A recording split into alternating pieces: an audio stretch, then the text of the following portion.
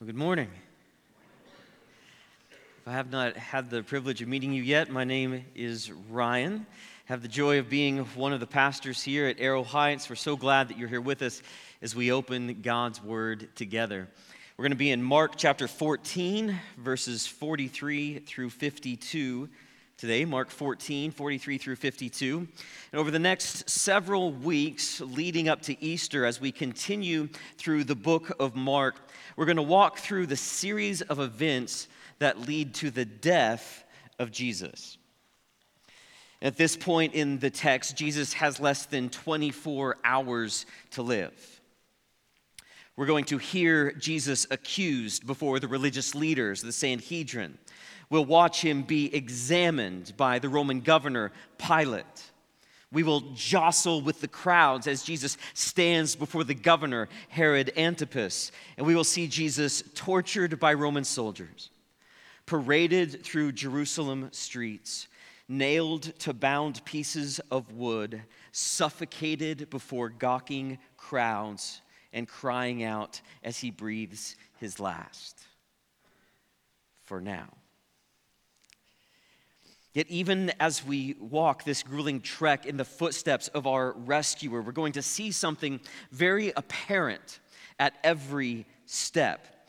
And what we're going to see is this: a battle for control. So over the next several weeks, we'll see Jesus before many different authority figures. The religious rulers, the occupying Romans, the fashionable Greeks, the mighty soldiers. In his final hours, Jesus was passed around from supposed authority to supposed authority as each and every one of them attempted to pass on the responsibility while still asserting something about their prominence and their power and their position. At every station, people wanted to show how much they were in control without actually having to exercise any of it. And why? It's because they truly didn't have any. But as we will see, there is one who did. Last week we watched as Jesus and his disciples went out from Jerusalem through the Kidron Valley up the hill to the Garden of Gethsemane, which was a place Jesus and his followers often frequented. Well, Gethsemane was a secluded place. It was a place where Jesus would writhe in agonizing prayer over what he was about to endure, yet would declare with steeled confidence to God the Father, "Yet not what I will, but what you will." As those who promised never to abandon Jesus lay asleep all around him, Jesus watched Judas, one of his disciples, lead a mob across that same valley, up that same hill, to take him by force and arrest him. And at this sight, verse 42, Jesus said, "Rise, let us be going. See, my betrayer is at hand." Which leads us to a question. Why did Judas betray Jesus? Well, there are many ideas, likely all of them valid. One idea is just greed. John 12:6 tells us that Judas was in charge of the disciples' money bag and would often steal from it. He was an embezzler.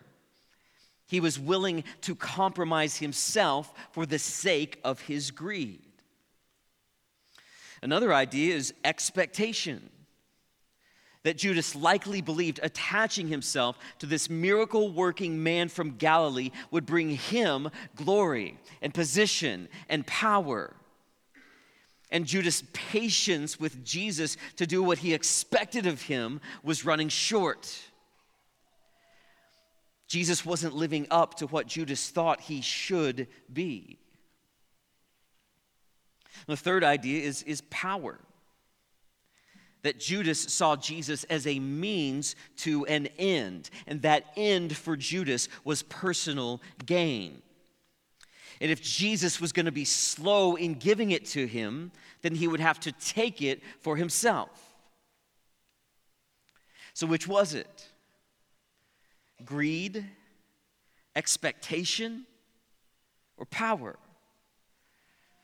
Well, I think it was probably the greedy expectation of power. But regardless, Judas, one of Jesus' chosen 12, was now enacting his plans to murder Jesus. So let's look at it in the text, Mark 14, beginning in verse 43. And immediately, while he, this was Jesus, was still speaking, Judas came, one of the 12, and with him a crowd with swords and clubs from the chief priests and the scribes and the elders. Now the betrayer had given them a sign, saying, "The one I will kiss is the man. Seize him and lead him away under guard." And when he came, he went up to him at once and said, "Rabbi!" And he kissed him. And they laid hands on him and seized him. But one of those who stood by drew his sword and struck the servant of the high priest and cut off his ear. And Jesus said to them, "Have you come out as against a robber, with swords and clubs to capture me? Day after day I was with you in the temple teaching, and you did not seize me. But let the scriptures be fulfilled." And they all left him and fled. And a young man followed him with nothing but a linen cloth about his body, and they seized him. But he left the linen cloth and ran away naked. So as we enter back into this passage, it's important to note that Jesus had every opportunity to avoid his betrayal and arrest if he had so desired.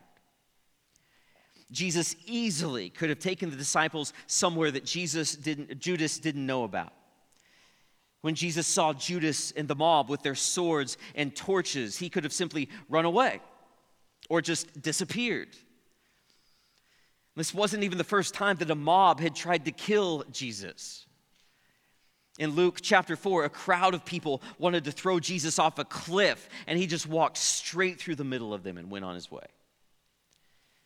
John 10, 17 through 18, right before some people tried to stone him to death, Jesus declared, "I lay down my life so that I may take it up again.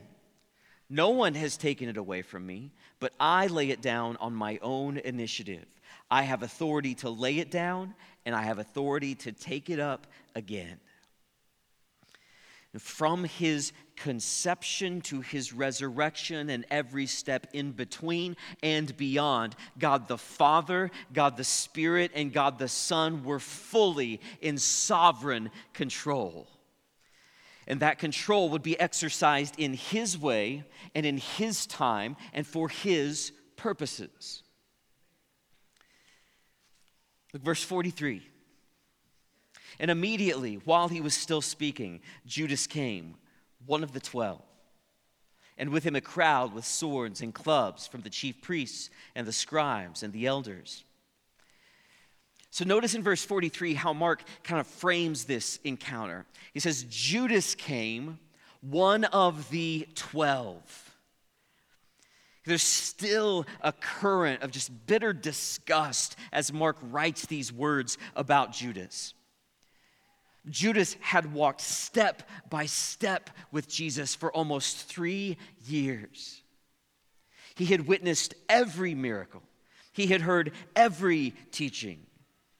Judas Iscariot was one of the 12 most privileged persons in history in terms of recognizing God the Son among man, and still Judas sought to betray him for personal gain, for money.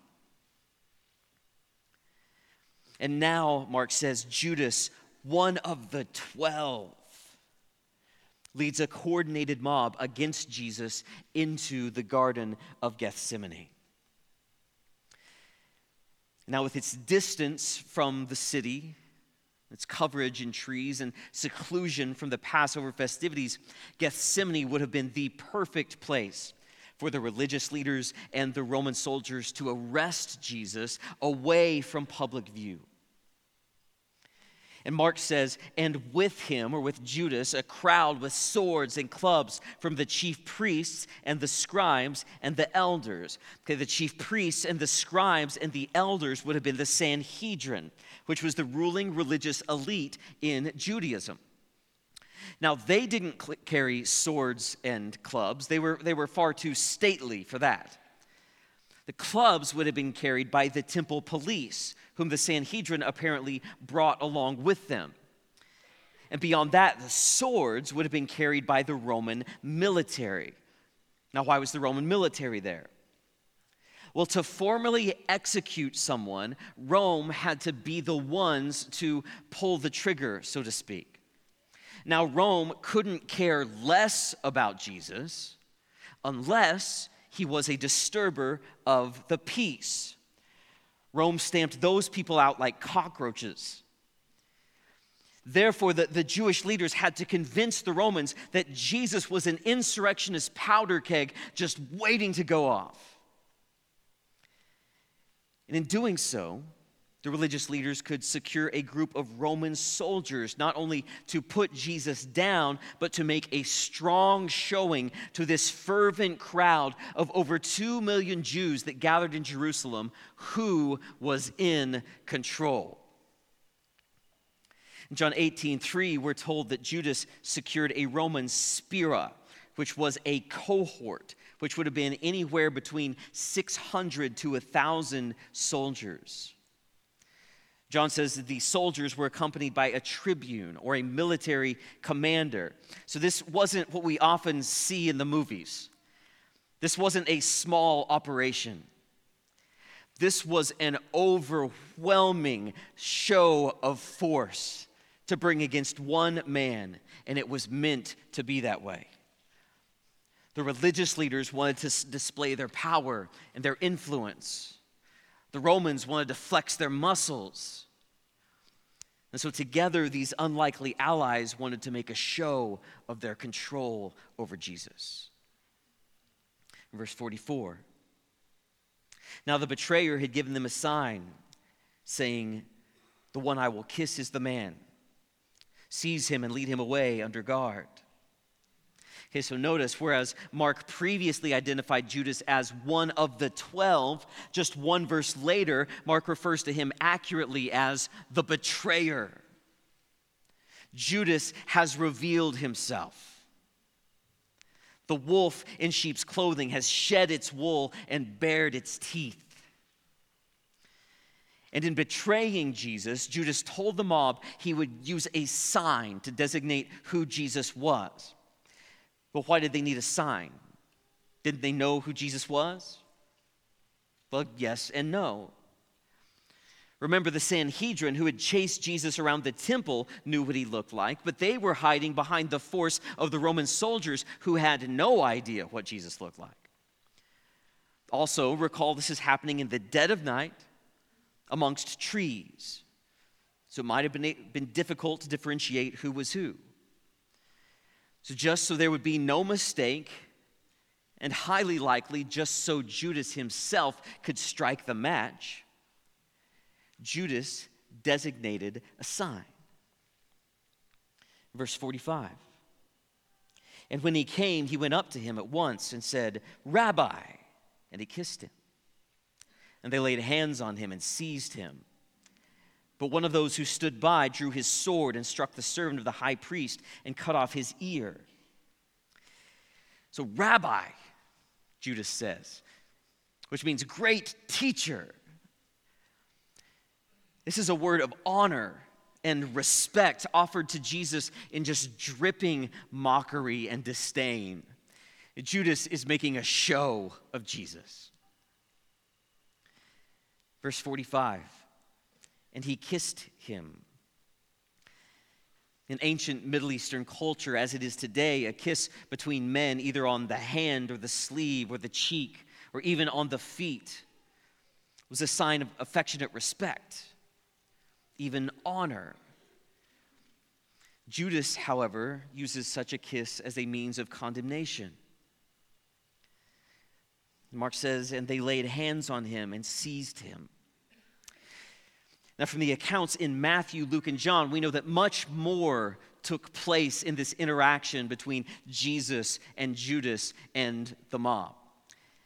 John highlights the fact in John 18, 4-6, that after Judas identified Jesus to the mob, Jesus came forward and said to them, "Whom do you seek?" They answered him, "Jesus of Nazareth." And Jesus said to them, "I am he." And Judas, who betrayed him, was standing with them. And when Jesus said to them, "I am he," they drew back and fell to the ground. So while the mob came to Jesus with torches and swords and clubs, Jesus raised no weapon in response, save one. Jesus gives nothing but a word. Yet with that word, Jesus knocks the entire mob to the ground. And that word, I am he.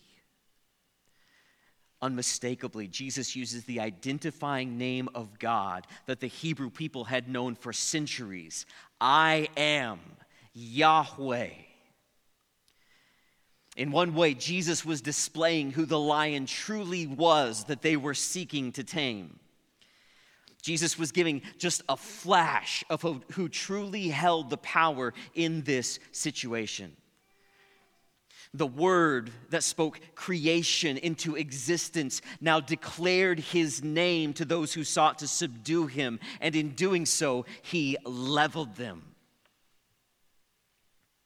But by stepping forward, Jesus was not only presenting himself, but he was also protecting his disciples.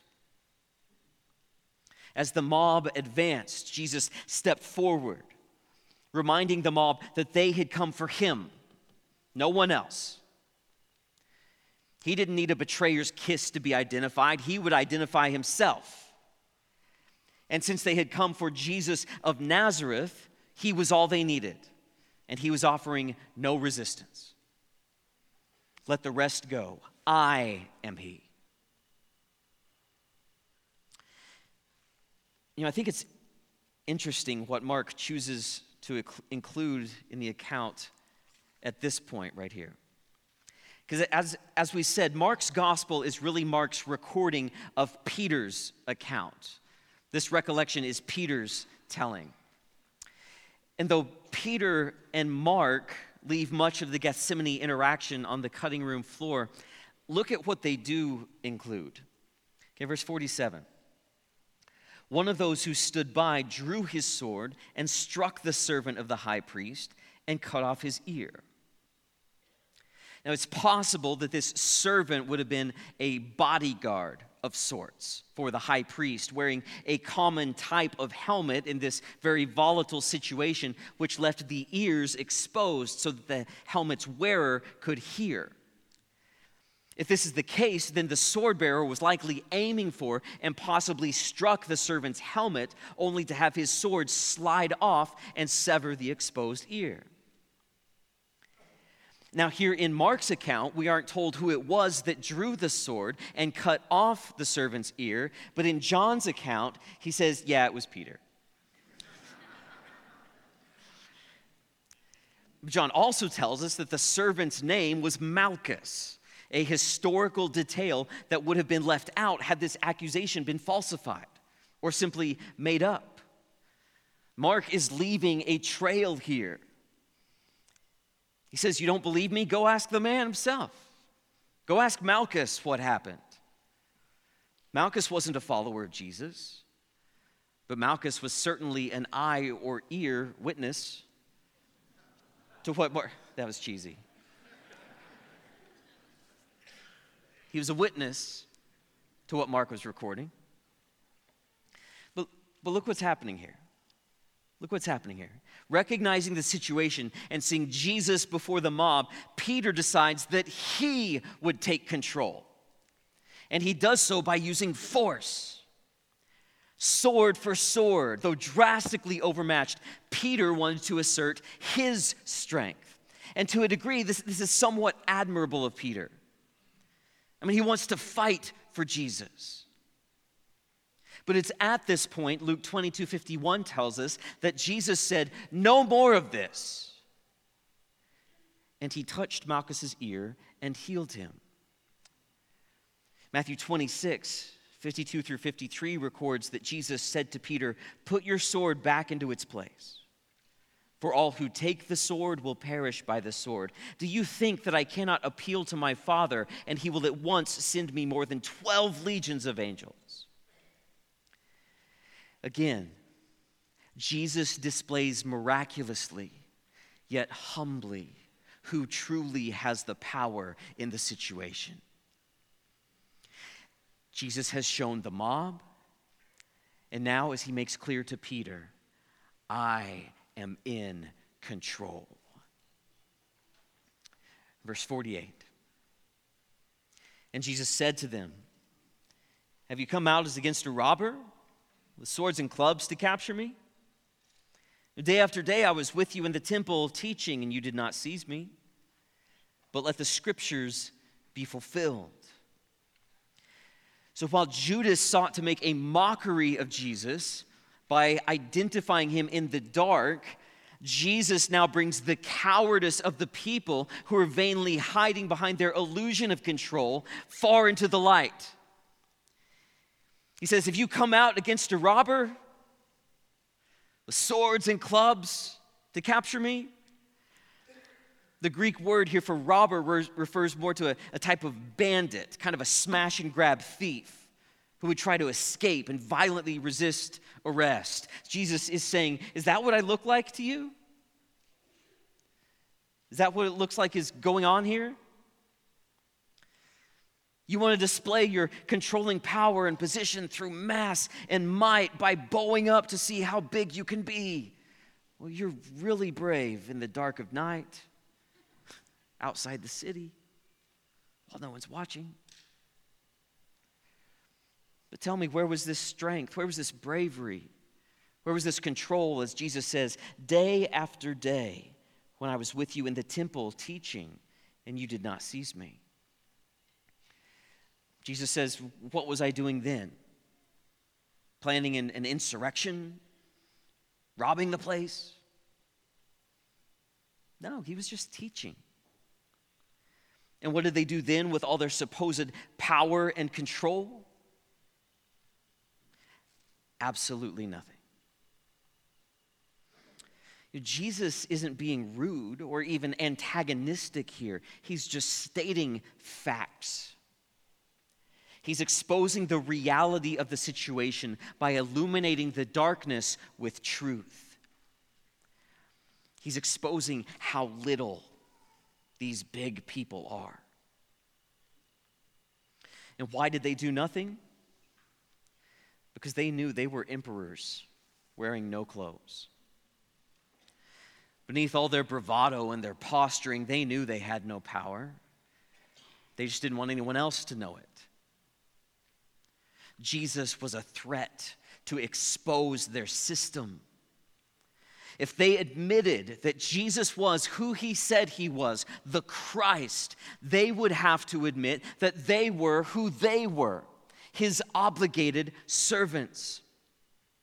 So rather than surrender to Jesus as king, they chose to shut their eyes and try to shut him up because beneath their guise of control, they were cowards.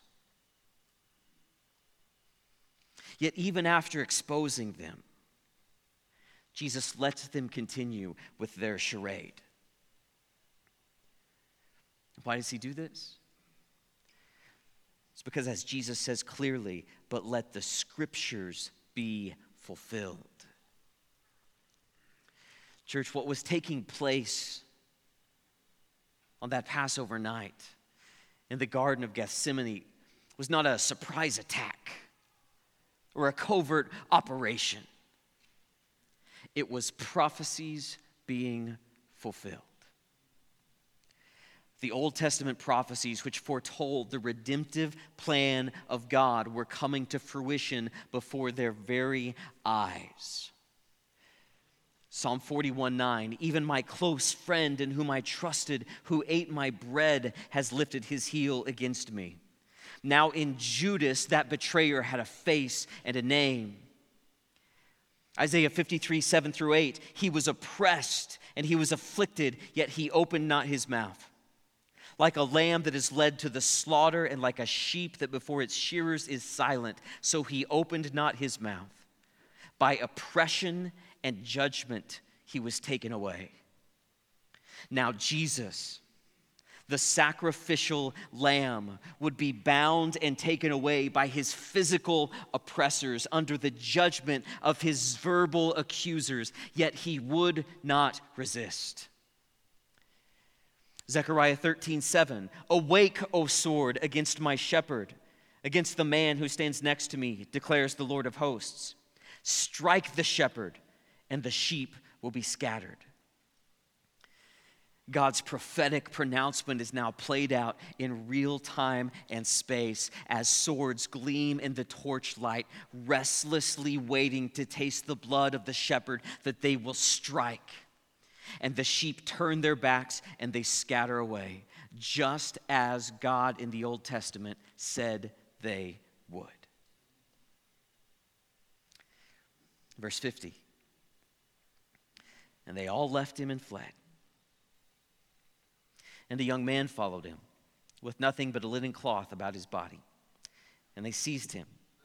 But they left the linen cloth and ran away naked. Look at what Mark says. They all left him and fled. Okay, this is not just an observation. This is a confession. Even as Mark records, this young man who had followed them ran away naked. Now, question, what's that about?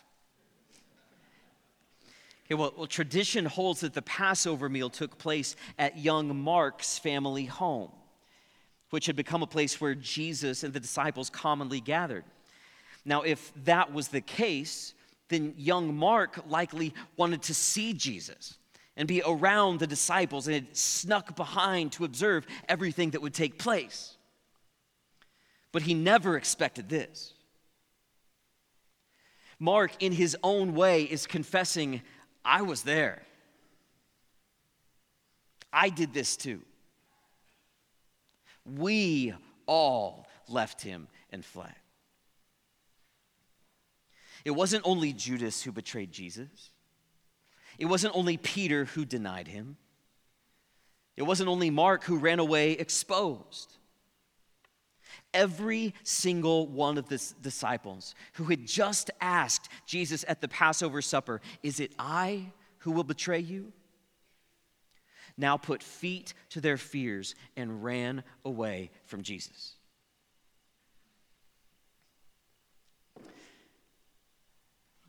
Now, why did the disciples run away from Jesus? Because they feared the display of power and people and force against him. And they wrongly believed that such things indicate true control. Why did Judas betray Jesus? Because he wanted to use Jesus for his own personal gain. Why did the religious leaders want Jesus dead? Because Jesus was a threat to their illusion of authority. Why did the Roman soldiers go along? Because any disruption of peace would be a threat to their control. Yet who was the only one who held any amount of control over the situation? It was Jesus, the Christ, receiving the kiss of death from his betrayer, yet still calling him friend. Healing the severed ear of one who came ready to physically attack him. Demanding that Peter put away his sword, his only means of defense. Surrounded by every power of earth, clamoring to maintain their illusion of control, Jesus, the Messiah, alone truly held it. Why then did he wield it in this way? As Jesus said, let the scriptures be fulfilled. And what do the scriptures say? John chapter 3, beginning in verse 16. For God so loved the world that he gave his only Son, that whoever believes in him should not perish, but have eternal life. For God did not send his Son into the world to condemn the world, but in order that the world might be saved through him. Whoever believes in him is not condemned, but whoever does not believe is condemned already, because he has not believed in the name of the only Son of God. And this is the judgment. The light has come into the world, and people loved the darkness rather than the light, because their works were evil. For everyone who does wicked things hates the light and does not come to the light, lest his works should be exposed. But whoever does what is true comes to the light, so it may be clearly seen that his works have been carried out in God. In other words, whoever does what is true comes to the light so that it may be clearly seen God is in control of it all. He is the author, and this is his story. The question is, what will you do with that? Like the religious leaders and the Romans, would you come at God trying to flex your muscle, that he might be so impressed by you that he would bend to your will? Jesus looked at a frothing mob of armed soldiers and power brokers in the middle of the night and didn't blink. I mean this with kindness, but who do you think you are? Like Judas, would you betray Jesus with false affection and humility, secretly seething because you believe God will not give you what you think you deserve? Like the disciples, would you simply run away, exposed for fear of what might happen if you aligned yourself with this man, Jesus of Nazareth? May I invite you today, instead of fleeing from this man or trying to oppose him, that you come to him, surrender to him, lay down your weapons and follow him. That though he would walk the path, you would follow in his steps. That though he would be crucified, you would nail your old self with him. That as the Father receives the only payment for sin, you would give yours for its inclusion. That as he is raised to life, you might receive new life through him. And to do so will require that you lay down your illusion of control. Something Judas and the religious leaders and the Romans were not willing to do. You will need to confess, Jesus, it's not about me. It's all about you. All of it. I surrender myself to you all of my life for the rest of my life, that by the one who used his power to lay down his own life, mine might be saved. And I promise you, when you do that, you will find him faithful. Will you surrender to Jesus the Christ? Or will you still demand that he surrender to you? Admit and confess today who is in control. Let's pray.